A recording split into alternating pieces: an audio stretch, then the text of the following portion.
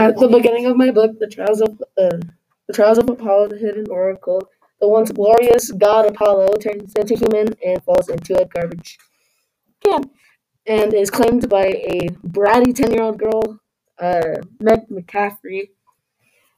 And later on, turns out that he has found a way to turn back into a god, but you know has a lot of other books, so it can't be done in the same book.